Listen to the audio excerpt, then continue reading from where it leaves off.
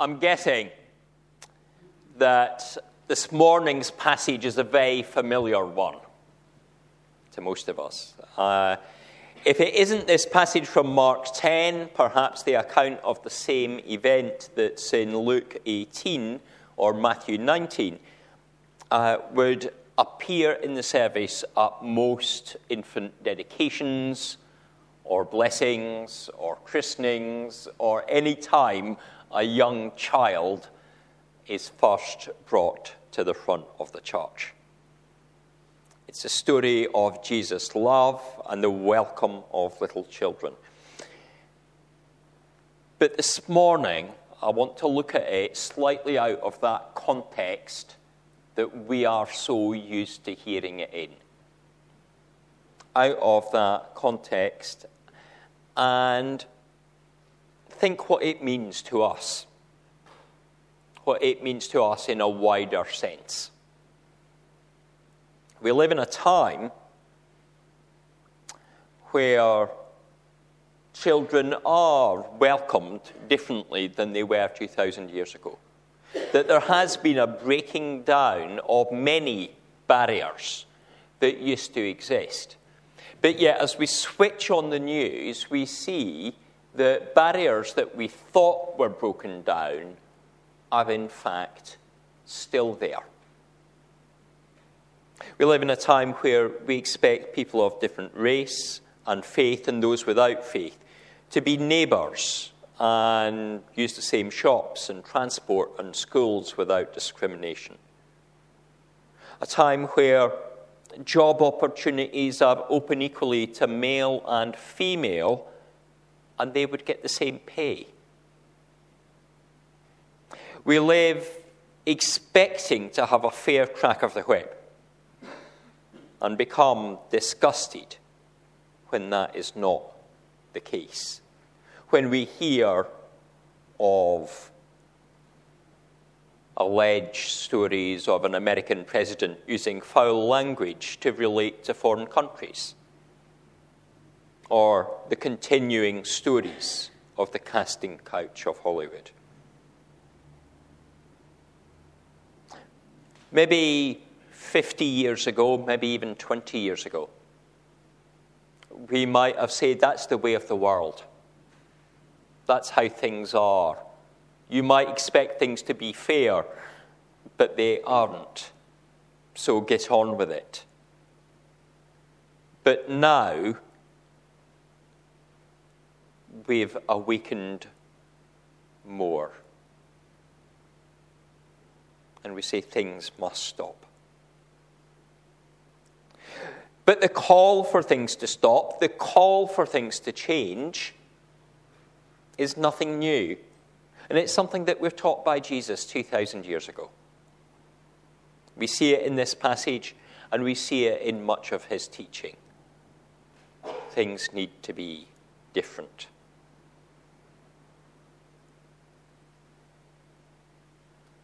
We often put this reading and just think of the little children being welcomed to Jesus, that God loves them, and he does. God loves all people.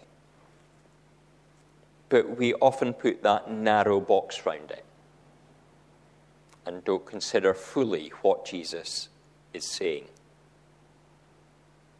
The issue at hand is demonstrated. Well, it was demonstrated earlier by the young people, wasn't it? But it's demonstrated by the disciples, very physically and verbally. The friends of Jesus prevent access to him. Rather like a bodyguard or a bouncer on a nightclub door. Jeans and trainers? You're not coming in. You're different from us. You're not welcome. Children? The disciples look down upon the families. The disciples are sneering with a sense of disgust. Clear off. What's your business here? And it's a classic episode of the disciples getting understandings wrong. A classic case of them not realizing who Jesus is and what he has come to do, to break down the barriers, to free the chains, to welcome people into the kingdom. They might equally have done this to any other minority group. They have a wrong sense of purpose. If they thought Jesus was simply too busy or too tired, the disciples themselves could have prayed a blessing upon those children. But no, clear off is the message that they give. The issue is not their protection of Jesus, but their prejudice against people who are different from themselves. There are times that we still, intentionally or not, create a barrier to those who wish to come into the kingdom, those who wish to see Jesus, who need to receive his touch. I don't necessarily mean newcomers. Perhaps people within our own fellowship. Perhaps we might overuse sarcasm such that they begin to be belittled. We might always give the critical word rather than the word of praise. We treat a new idea with suspicion and expect everything that is done to be perfect, rather than being aware that we all have faults. We are all weak. None of us are perfect. The only perfection comes to us through what Christ did on the cross. That makes us cleansed and whole and perfect in the sight of God, allowing us to come to the Holy One, not simply as any children could come, but through Jesus we become God's children, adopted into his one big family. In the passage, Jesus is rightly frustrated. And it says that he is indignant with the disciples. There is a sense of anger there about just what do his followers think they are doing. He welcomes the ones his friends had pushed away. And there are times that perhaps we in the church have pushed away people. And we need to be challenged to think, how do we say, you are welcome to come close. You are welcome to hear the word. You are welcome, whoever you are, whatever your background, whatever you've done. You can come near. I want to cast your mind back to the September edition of Good News, where Dan wrote about the kingdom as we started thinking about thy kingdom come. And along with that article in Good News, there was a picture of the inside of the passport. And it had not Dan's photo and what his date of birth was, but it was the other page that's at the front there, the bit just inside the cover. The bit that says that we are citizens of the United Kingdom if we are a British citizen, and we are to pass freely without let or hindrance. If you watch the Grand Tour, I don't know if any of you have Amazon Prime, it's not to be used to get away from a policeman in another country. That's not what it means, but it's an acceptance that you are part of the kingdom, that we can travel freely. The kingdom is yours. And you should not be getting obstructed by disciples who should know better. Nor should you be obstructing others who wish to come close. Jesus says, do not hinder them, for the kingdom of God belongs to such as these.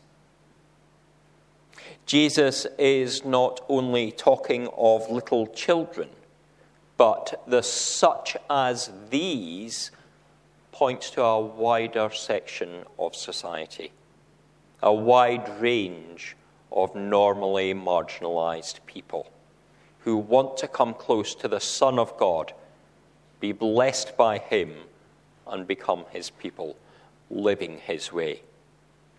In the Bible, there are many examples of such people. We've just sung about some of those examples. If you want to kiss the leper clean, you know? The blind see. Out in Lighthouse today, they are considering the Samaritan woman at the well. A woman that's pushed out. She goes to the well at noon because that's the only time she can really go there without fear of interference, without fear of people saying things and doing things. She goes privately. But we could also think of Zacchaeus, the tax collector, or the woman who washes Jesus' feet with her tears. We can think of the woman who bled for 12 years and reaches out to touch the back of the cloak, knowing that the kingdom is at hand and she will receive healing just at that touch. To such people, to people such as these, to these little children, the kingdom belongs.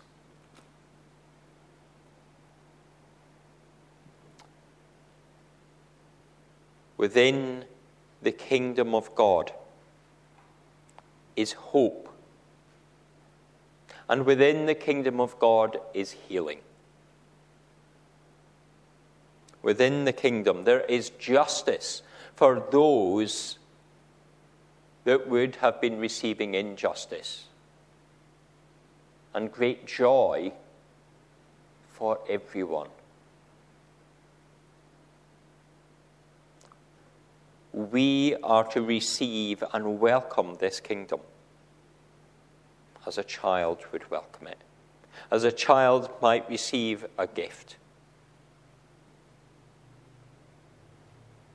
Not with a great expectation, but just with a smiling face of joy. It is not a gift that we can earn. You don't earn gifts. It's not like something in the honours system where people recognise the fact that you might have spent 40 years working for a charity and so pass your name to the king and then you receive a medal. Your name goes to the queen and you receive a knighthood. The politicians take notice and say, oh, that's worth an MBE, but it's not worth this. It's not that. You cannot earn the kingdom. You can't do work to receive it. And like a little child, we can receive it. They cannot seek work. They cannot earn their living. They cannot pop to the shops to get the food. They simply rely on what can be given. The adult feeds them, gives shelter, and clothes them. The child trusts that what is needed will come. And that is how we are to receive the kingdom. with trust and expectation that God will provide for us, that God will clear the way, that he will see that what we need is there. There is, however, a danger that on us seeing the kingdom come into our life, we get complacent. And we don't think of how it needs to touch others. And we fail to recognize what difference it can make in their lives. Just as the kingdom is incredibly powerful, the kingdom of God can do great things, it is also fragile. It is strong yet fragile at the same time. And if we approach the kingdom with the attitude of the disciples in the passage, then it will not be received by others. If we say that we are happy with where we are, and that what would allow others to say, well, that's too difficult, isn't it?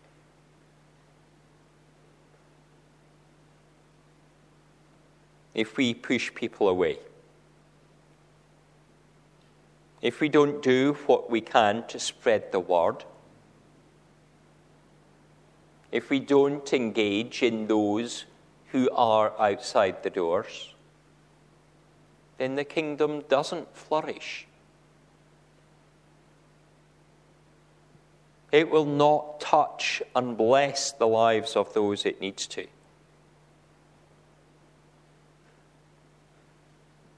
The parents bring the children close to Jesus because they have heard, they have seen him moving in their community. They know what the kingdom is doing and what God's love has been able to break through into people's lives. That's not because people kept it to themselves, but because when they saw something of the kingdom, they took that story and they shared it. And so with us. The story is not just for us, but for others. Indeed, if we don't share the story of the kingdom, it could be argued that we've not understood God's purpose for us at all, or what God intended us to do with that blessing of hope and life that he pours upon us. As a church, as the gathering of Jesus' believers, those who want to come close to the Lord, praising and serving, we, the church, must be sensitive to those that are in marginalized communities. Those that there is a degree of oppression even in what we normally consider a 21st century society. I have gone through life always ending up on my feet. Whatever stumble I did, is that purely because of who I am? Because I want to do God's blessing? Is it because I'm a white, male, middle class, born in this country person?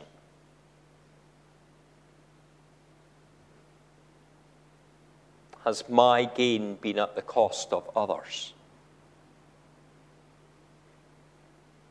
We need to be aware of who we are and what we've got, what we've received in our lives, about God's blessing upon us, how the kingdom touches, how it renews, how it refreshes, and seek to share that in a way that is not just for people the same as who we already are, but opens the doors to the little children, and such like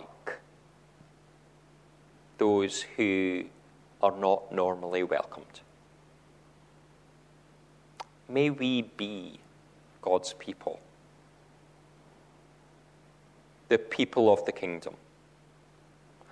May we receive it, but may we also pass it on. Amen.